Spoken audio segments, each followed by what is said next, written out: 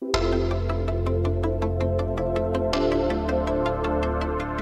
a 50% obesity rate in the U.S. and more unhealthy people than ever before, it is time to make America healthy.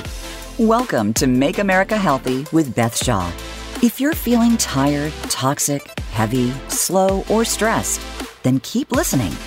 Beth and her expert guests are here to offer practical advice and share the tools you need to reclaim your physical, mental, and emotional health. Now, here is your host, Beth Shaw.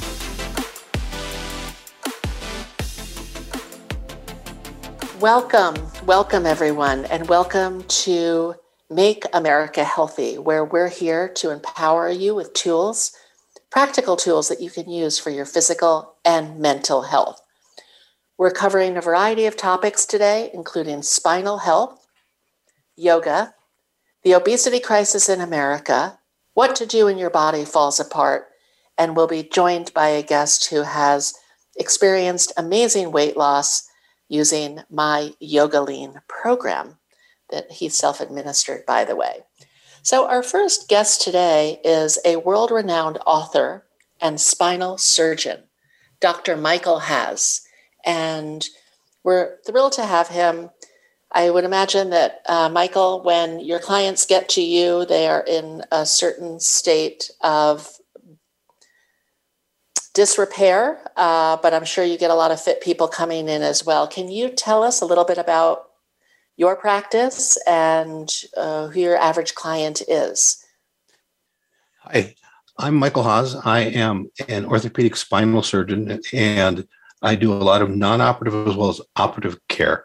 I initially was trained years ago and spent time in the military. I was the head of orthopedic surgery and spinal surgery at Andrews Air Force Base in the Air Force. And that starts to answer one of your questions. It's some of the patients I see are athletes and very young, healthy people that have injuries, ranging from what grandma would call the sciatica due to a disc herniation causing radiating pain into their leg, or a herniated disc in their neck causing arm and shoulder pain. So often I'll see some healthy yoga people, CrossFitters, football players, things like that. But on the other hand, I'll see a lot of people which are, we'd call maybe middle age or so, in the 40s or 50s or later. They gradually start wearing out. They start having potentially some injuries to their discs, or beginning to have arthritis in the back. Of course, we don't call it arthritis in the medical world. We call it spondylosis, but people can have back pain related to that. And then there's a third segment of the population, which over time, as we gradually start wearing out our joints over time, that the joints start getting larger in our backs, the nerves start having less room, and they can eventually start getting pinched. So they'll start having pain due to their nerves being pinched, not from a herniated disc, but actually due to their bones getting arthritis, just like someone that has knee arthritis, that you can start seeing their knees are swelling and having a bunch of bumps and bruises in their back or in their knee.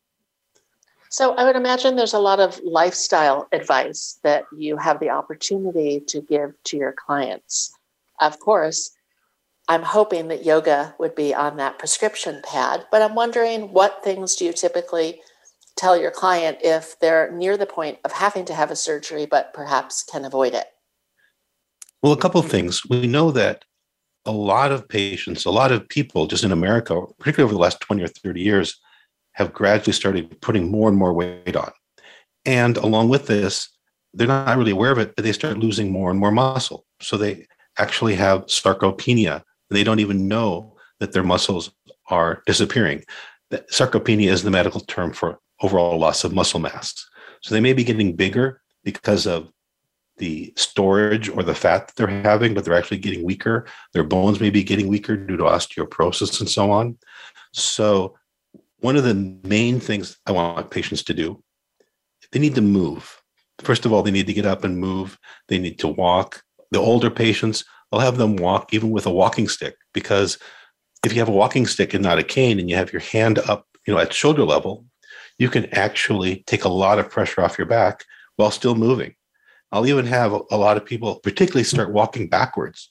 Walking backwards is a completely different set of muscles used in your legs and can strengthen your vastus medialis. It can strengthen your lower part of your legs, and definitely increase your balance. By doing all of that, patients end up standing upright better, and they become healthier and they build their muscles back up. Then from a dietary perspective, we can talk about that as well. Yeah, there's so much to talk about from a dietary perspective. So you'll have these clients, you're trying to save them from perhaps a surgery. You put them on a new program. Are most of them compliant? Are they willing to get with the program and make changes? Or do you find that that's not often the case? I'm curious what percentage of people take the advice and actually put it to use. That's a pretty individual thing, but I would say that about a third of the people are ready to actually make a change.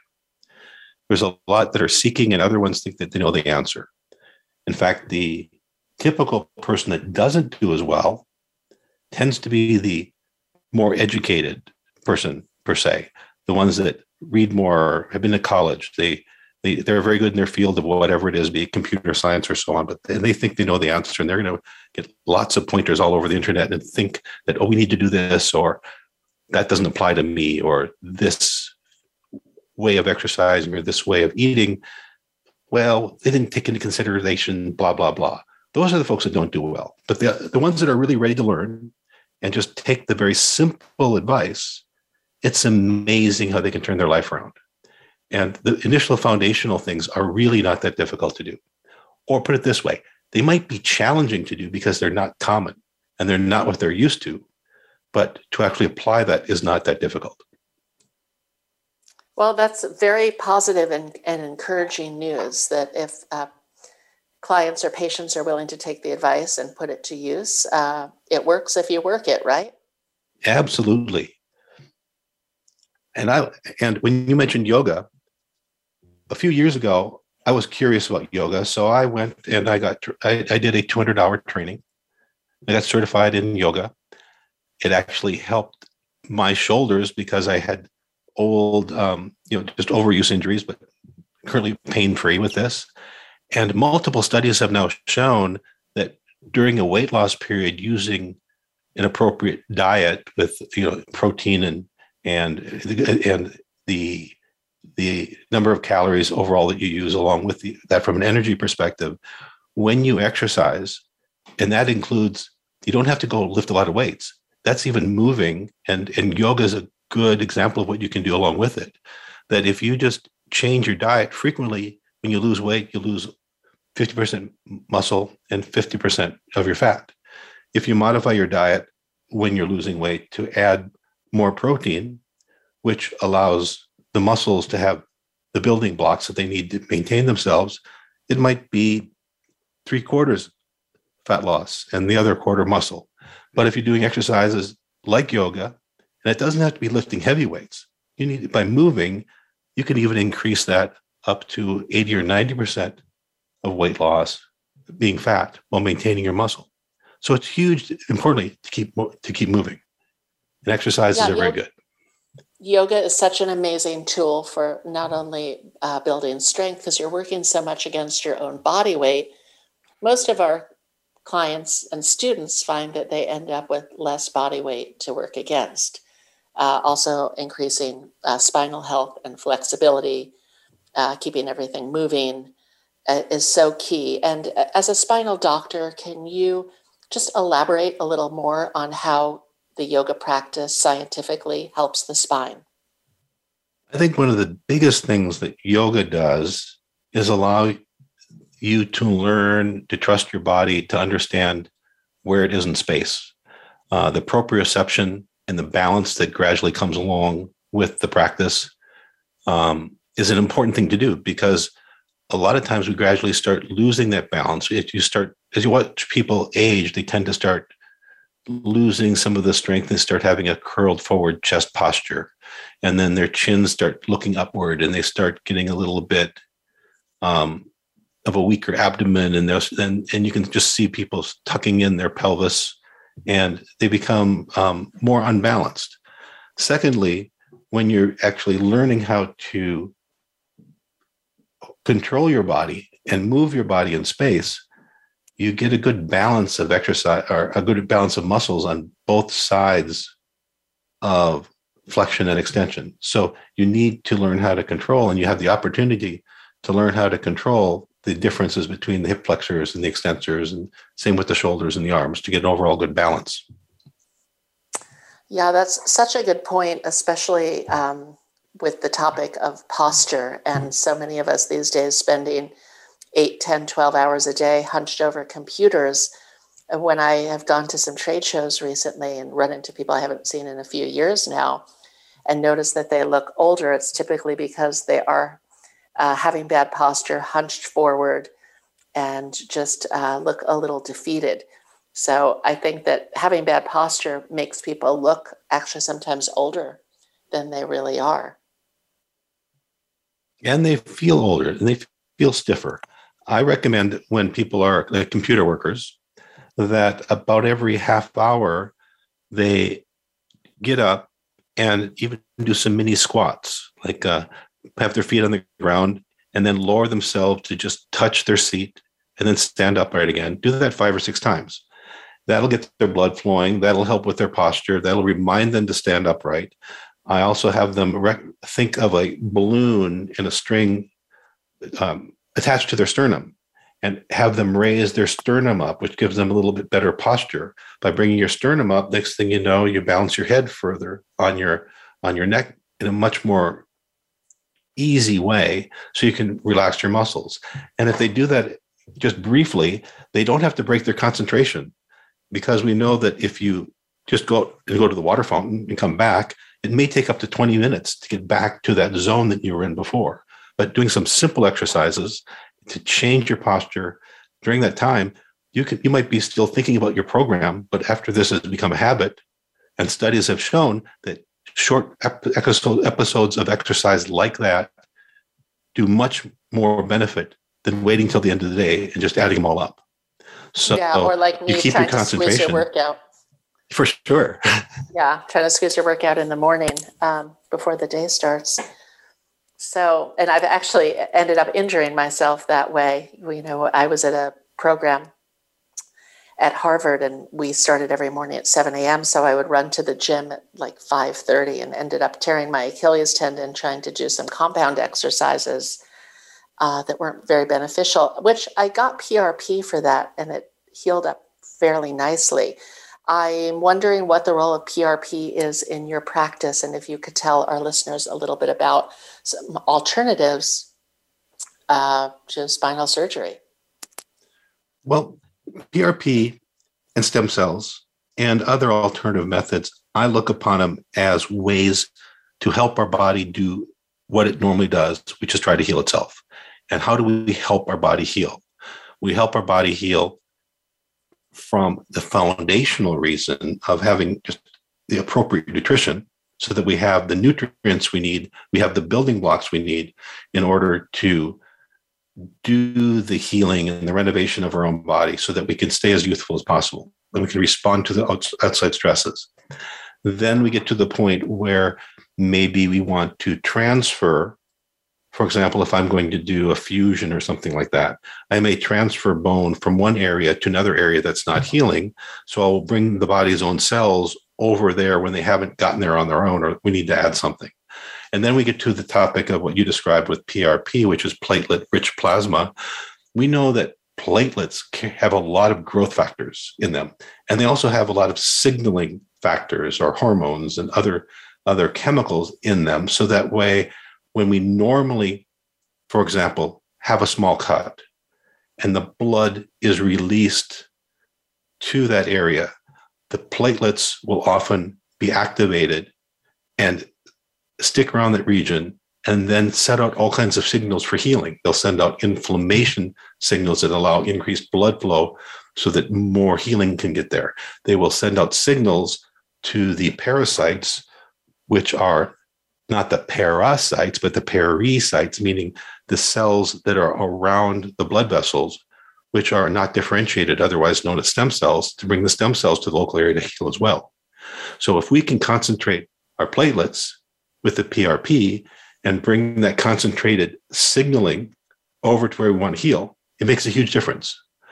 And that can be used for anything from helping ligaments heal that have a relatively poor blood supply, to placing them inside damaged discs in the low back to allow them to heal, to even doing cosmetic procedures, putting them subcutaneously and allowing the collagen to reform to give a little bit more robustness and smiling and smoothing of the skin. So it's a great thing that PRP can be used for lots of things, as long as we know what we're doing is enhancing the body's normal method of healing.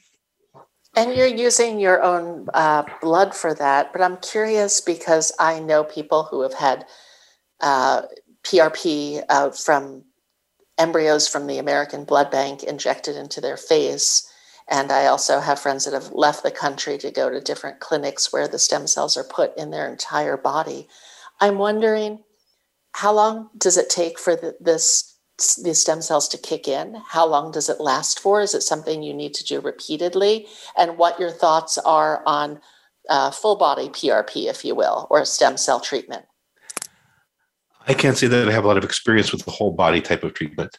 In the United States, we are not allowed to be using stem cells that are prepared in a certain fashion beyond small amounts of preparation based on the FDA rules.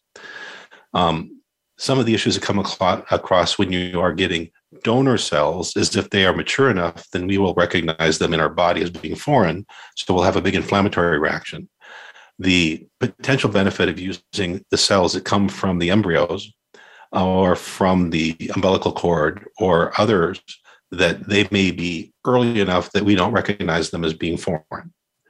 So I think is there any way to tell? Because, my concern about just leaving the country, going to one of those clinics and doing this, while it does sound like the fountain of youth, is it possible to change your DNA by putting, an external entity into your body? I don't think so, not in the method we're talking about. Okay. Because these cells that are there are not early enough cells that are going to change your foundational bone marrow. They're going to be recognized probably as foreign.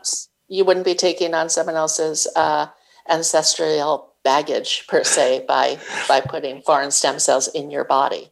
No, I don't expect that to happen at all. Now, there's something correlated in a very strange way, if you want to think about this, is there are some case suggestions that, for example, between, let's say, if someone is overweight and someone is not, that by transplanting fecal cells, that the bacteria that are with those, some can have some communication, where there have been cases where some of the effects, if you want to call it that, may occur. So there have been people that have changed their weight, for example, by trying that. But that is very, very fringe, and that's only reported. But when you talk about how our body reacts with our environment, that might be a way to interact, but it does not change our own DNA. Well, that's very good information. This is all sounding like a science fiction movie, I know, but when dealing with things out of our realm, I think questions will naturally occur. On that note, we're about to go to a commercial break, and we'll be back with Tom Simota, who doesn't need a spinal surgery and probably is experiencing excellent spinal health right now because he just lost 55 pounds on the Yoga Lean program. Hi, I'm your host, Beth Shaw. I'm the founder of YogaFit, the largest yoga mind-body school in the world. At YogaFit, we offer teacher trainings, education, corporate wellness seminars, and other courses so that you can take your physical and mental health into your own hands, and maybe even share your journey with others by taking the practice out and helping improve the health of the planet, because guess what? We really need it right now. So if you're interested in taking any YogaFit courses, trainings, coming to one of our conferences or retreats, please visit us online at yogafit.com. Namaste, everyone. Thank you. Hey, Tom, how are you? Hey, Beth, I'm great. How are you today? Good. Well, we're having a very lively show talking about spinal health, stem cells, touched on the topic of obesity, and how to avoid your body falling apart, basically, is the topic of today's show. And then what to do when it does fall apart, how to put it back together. So you've been on a very interesting journey, speaking of putting your body back together. And I know you've been sharing all over social media, but I'd love to hear your story. And I want to say I'm especially proud of you because you didn't do this in one of our Yoga Lean 8-week transformation groups. You didn't do this by taking our Yoga Lean training. You just did this by doing it yourself. So tell us a little bit about your success. Absolutely, Beth. Thank you. And thanks for having me on. The pre-story is I got married on September 23rd and I saw my wedding pictures and I thought, that's not who I am. That's absolutely not who I am. And I had to get really down to earth with myself. I always wanted to be healthy, to eat healthy, and I hadn't. And I had gone through my level 1 Yoga Fit teacher training earlier in the year and been a Yoga Fit friend for years and years. And I had seen Yoga Lean. And so, Beth, I bought the book. I bought Yoga Lean and I started looking at it, and I'm not a cook by nature. But I have people that love me and care about me that are. And I have people that love me and care about me, that are. So I talked to them and, absolutely we'll cook for you. And Beth, I read the book and I follow the 7-day Jumpstart program over and over and over and over. And that's literally what I'm doing. And I don't deviate. Yoga Lean, it's a lifestyle upgrade. As you know, you're the author. But for those that are listening, it's not a gimmick. I'm not being paid to say this. This is my lifestyle upgrade. That's how I look at it. It's healthy eating. It's clean eating. You avoid sugar. You avoid preservatives. It's great enhanced yoga. It's daily walking and it's daily meditation. So it's the whole mind, body, spirit connection. And that's what works for me. That's how I wanted to upgrade my life. And so I eat this amazingly delicious food. I've learned how to cook a little bit of it myself. And I do a lot of the cleanup. I try to help clean up to contribute. And the weight has just come off. And I can tell you today, I'm down 56.5 pounds. And wow. My goal is 75 pounds. And it's not just about hitting a number, but it is and it isn't. It's about being healthy. And the number is a result of being healthy. Wellness is about the way that you eat, the way that you think, the way that you feel, the way that you exercise, the way that you sleep. It's the whole enchilada. And that's what I honestly love about Yoga Lean, because that afternoon meditation is as equally on the gratitude and other types of meditation, affirmation. That's equally as important as the food that you're eating and the exercise that you're doing. So I love it. Yeah. It's my life. Thank you. Well, Tom, it's what an amazing story. Again, I'm so proud of you for doing it yourself without the support of a big group. And Dr. Haas and I were discussing behavioral change and how about a third of his clients will take on changing their behaviors in order to avoid a spinal surgery. And so when I asked the doctor, and I'm going to ask you both the same question, like, what do you think it takes to affect lasting behavioral change? What is that one day, like I did after I moved to Los Angeles from New York City and I gained 30 pounds and I was at a sedentary job and I was really miserable. And just one day I woke up and I said, enough. I've been exercising since I'm 15. I know how to do this and I'm going to change things up. Like, what do you think that moment is for people when they're actually willing to change their behavior? It might be something, Tom, like you said, seeing your wedding photo. I'm wondering what the catalyst is for change and then what the catalyst is for lasting change, such as, Tom, what do you think in 6 months you'll be continuing with this program? I'll let the doctor talk first about behavioral change. Well, pretty much for behavioral change, I see people, they need to have an aha moment. They really need to see that where they're at, and then they need to have an actionable plan that isn't such a hard barrier that they don't think they can ever do it. Something simple, something straightforward that may be different than they've ever done before, because if they did it before, they wouldn't be in the situation they're at. But if you have a plan and you're motivated, like you described a wedding picture and said, that's not me. That might be enough. And with the right support, you were ready at that time to be open to the idea, and you had the resources. That's what I see in my clinic. Some people, they need that moment. Like they may truly still need surgery, but somehow I can communicate with them without making them feel like a bad person, because they're not, because they've been following the rules that they have learned from society in eating a certain way, which is mostly wrong. So with good intentions, our world is becoming 60 or 80% fat. Well, and that's a problem. I think a huge problem is that we're not educating school children on proper nutrition, not that old food pyramid that they had when I was in school, that I think was 80% carbohydrates and a lot of cereals and such. But, we can't turn on the television now without being bombarded with pizza commercials and cheap hamburger commercials and factory food fried chicken commercials. We're bombarded everywhere, and at the same time not taught what it truly means to eat in a healthy, portion-controlled way. So I think the odds are unfortunately not stacked in our favor.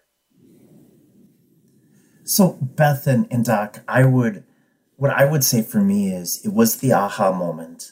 I had the desire and I had the drive that I wanted to make a change. But what I love about Yoga Lean is the food tastes better. It tastes better. And in some respects, I eat more, honestly, than what I ate before. It's healthy. I love vegetables. There's such great food in there. And when I immediately saw results. So I think for me, the change was I'm feeling better. It's tasting better. I'm seeing results. It gets me excited. I set a goal. I'm very goal oriented. But Beth, you asked me a question a few minutes ago, like, do you think I'll be doing this in 6 months? Yes, this is a lifestyle upgrade. Plain and simple. It's not a diet. It's not a one and done. This is me. This is what I see me doing, for the remainder. I'm going to be 54 years old in May. And honestly, and this is going to sound dramatic, but I think Yoga Lean saved my life. I really do, because I was obese.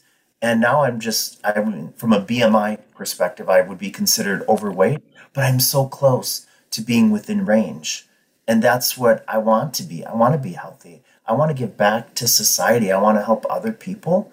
And for me, Yoga Lean has done that. And that's a huge motivator in order to let things last and keep going. And there's it's a very sustainable way to move forward that's natural.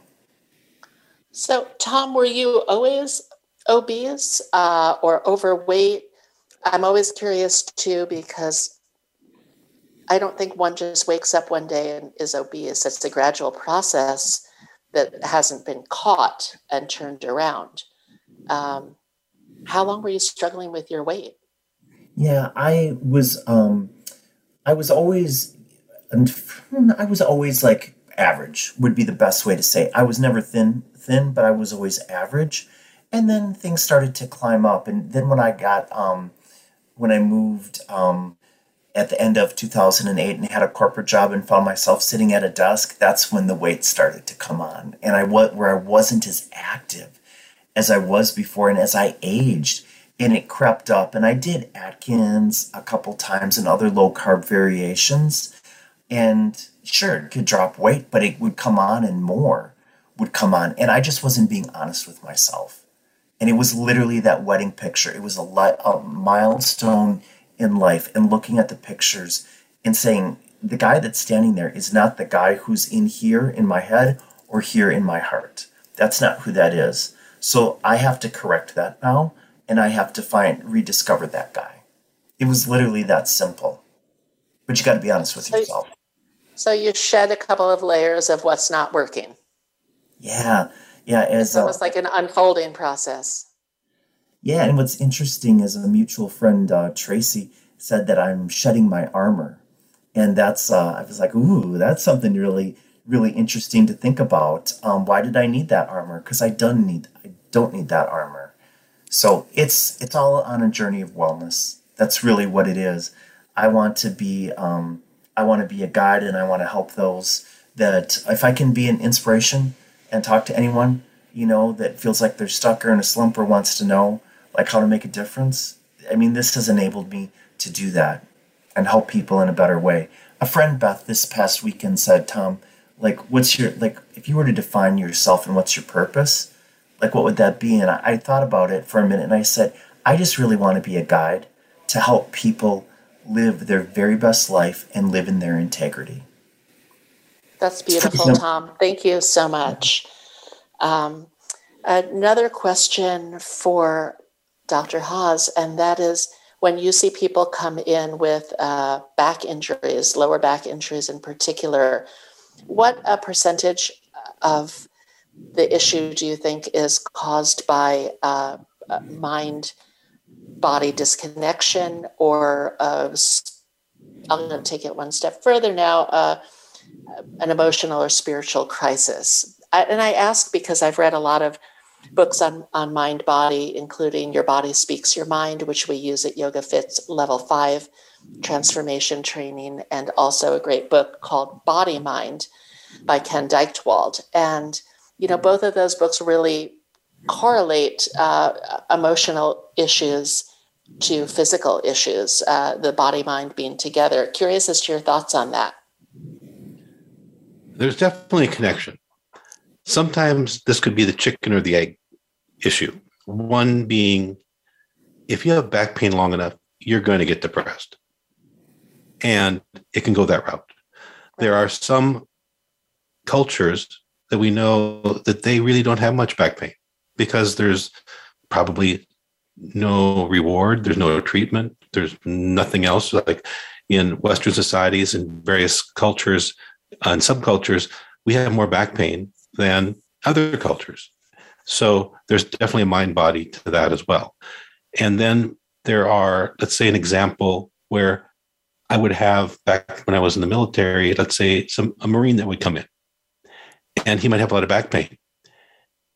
He had the mental component where he wanted to know if he had something that was bad that needed to be fixed, or if this was something that was his body giving him a wrong signal and he was fine and he'd go back to the troops.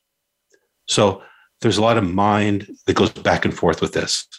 And sometimes they need to get fixed and they're listening to their body.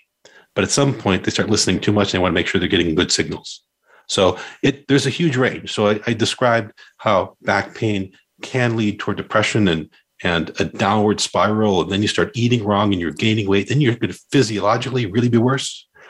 To those that maybe are lonely, depressed, and then they start eating the wrong way and don't exercise, and they get in bad posture, and then their muscles and ligaments just fall apart. So it can come both ways. But there are many authors that ascribe, I think, too much to the concept that this is all in your brain and you can basically talk yourself out of it. With the techniques we have these days, there are ways that we can actually find out if there's more damage. And maybe a lot of those ideas came where, back in the days when we didn't have the techniques, we didn't have microsurgery, we didn't have stem cells, we didn't have a lot of those other things. We didn't really have a treatment. So then we just said, there's nothing wrong with you. It's all in your head. So it's a big, complex topic. Yeah, it is definitely the mind-body connection, super complex. And I don't know that we'll never, ever fully understand it. I was in Japan presenting a few years ago at a fitness conference. I was teaching Yoga Fit, and I got on one of those upside down apparatus machines that kind of put you in an inversion. And you can lock your ankles in. So I decided to stay on that piece of equipment for about 25 minutes. And then I went and I tried some glute bridge machine that I had never done before. And for the first time in my life, I guess I could say I threw my back out. But I was experiencing so much lower back pain that I could barely walk, and I had to present the next day. So fortunately, due to the knowledge of yoga, in particular restorative yoga, I was able to do a number of poses, 4 times a day. And it was the only thing that gave me relief. I was able to get myself to the place where I was actually able to present a class the next day. But I know that any kind of pain in the body is extremely challenging and debilitating for as long as it lasts. Which brings me to the topic of pain pills, and just wondering how they are prescribed these days, doctor, and if they are widely distributed as they used to be because they are so addictive for people. Well, the short answer is they're definitely not used as much.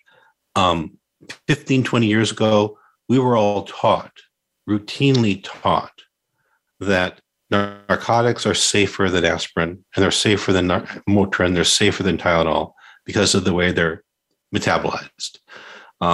So that was a big thing going on. And unfortunately, some of the more modern of the time medicines, most people that have pain medicine for the first time, like over 70 or 80%, don't like the feeling of them, even if they get some results.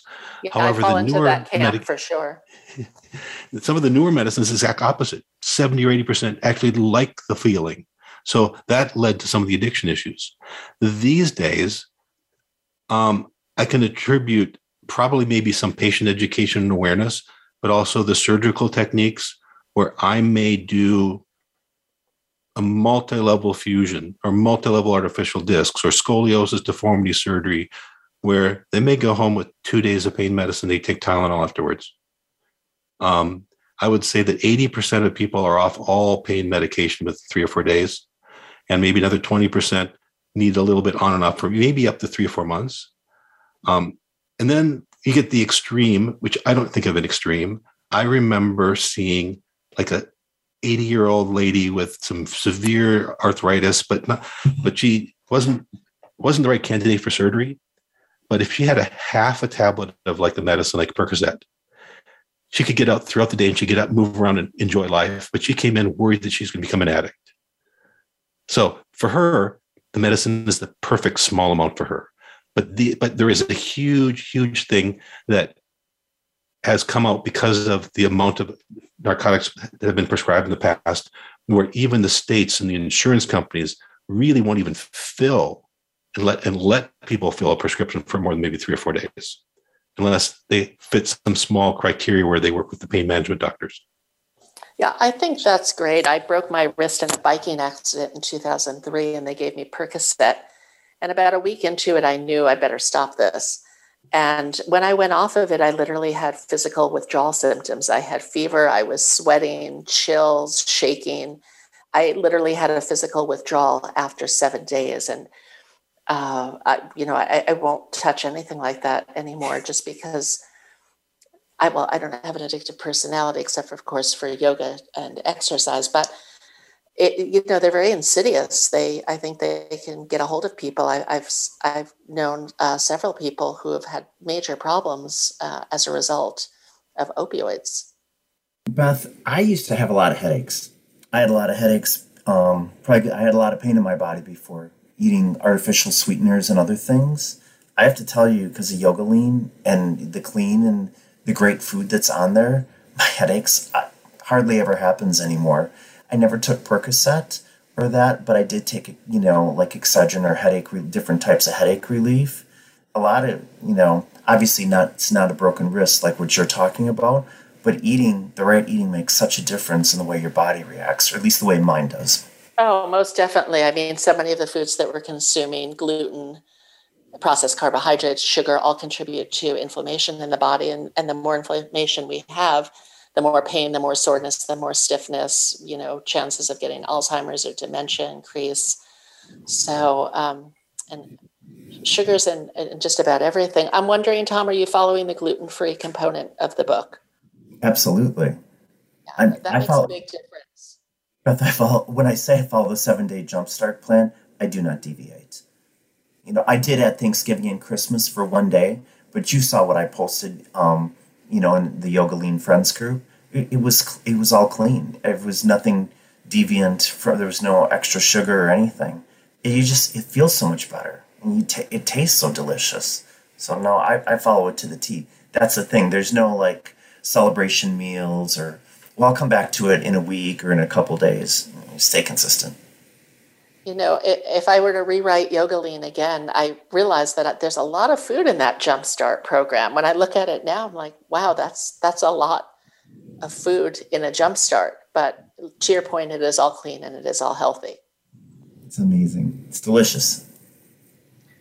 So as we start to wrap things up now, just kind of final thoughts from the doctor on best practices to take care of your body and keep it from falling apart. I think the best practices include a combination of what we've been talking about. The combination is of good nutrition, having the adequate building blocks and abundant building blocks that we're able to have.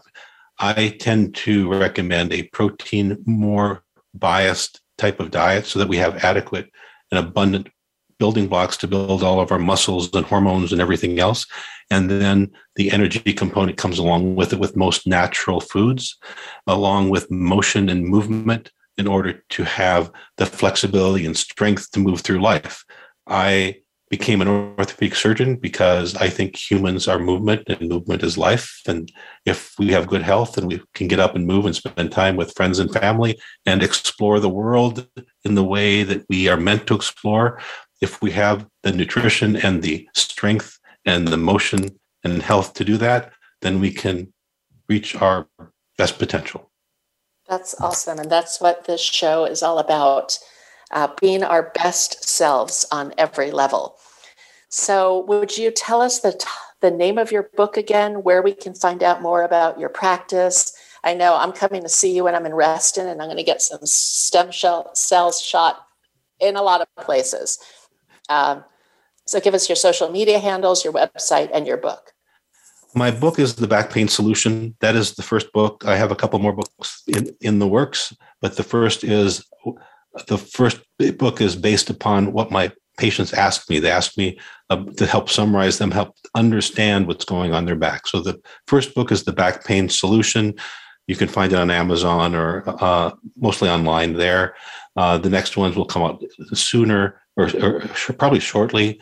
My website, which is really rudimentary, I need to do it over again, is my last name with MD after it, HASMD.com, HASZMD.com. That is probably the best way to hear about me and connect through that. I have not learned to be on the social media. I have probably not enough time to do that. My goal is to be as available but not connected because I've got other things to do in my life than sit in front of a social media account. Oh, we should hear that from more people. Thank you for that. Tom, how about you? I know a lot of people, after hearing your success story, are going to want to reach out to you on Facebook or Instagram and maybe get some tips from you on Yoga Lean coaching and how they can make a positive change for themselves in their own life. How can we find you? Absolutely. I'm on both. Tom Samota, S is in Sam, IMOTA. But also we have a Yoga Lean page, right? We have a Yoga Fit page. I'm on the journey just like everyone else, but if I can help be a guide to anyone or to help to answer any questions, if you feel like you're in a slump, just reach out, hit me up in Facebook Messenger or however you want, and I'd be happy to support you in any way that I could. Great. Tom, thank you so much. Dr. Haas, thank you so much. We've really appreciated the information, the insight, and more importantly, the inspiration that I believe we've gotten from both of you, that we can take charge of our health at any age and at any time and make positive changes to really feel our best, to be our best, to have a positive outlook, to make changes. Our health is really our most valuable asset always. And we have to take care of these bodies. They're the only ones we have for this lifetime, and they will last typically as long as you take good care of them. Many times people are taking better care of their cars than they are their bodies. So we want to empower you, our listeners, with more tools that you can take, everything from supplementation to biohacking to emotional and relational health. We're going to be having a lot of exciting guests on with a different topic every Wednesday, and just really empower you to be your best self and live your best life. And if you're inspiring others along the way, that's really what it's all about.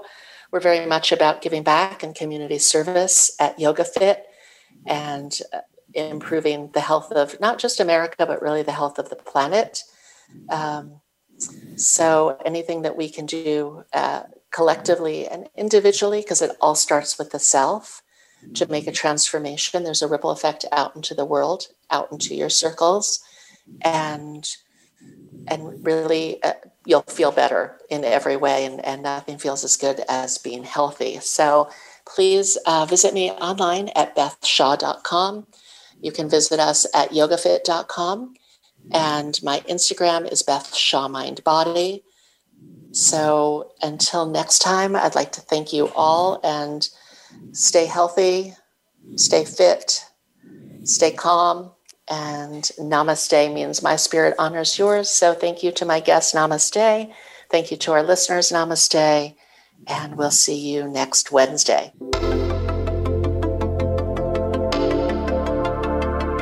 Thanks for joining us on Make America Healthy. We hope we've given you some tools you need to take back control of your health. Until next time, we wish you a healthy and wonderful week.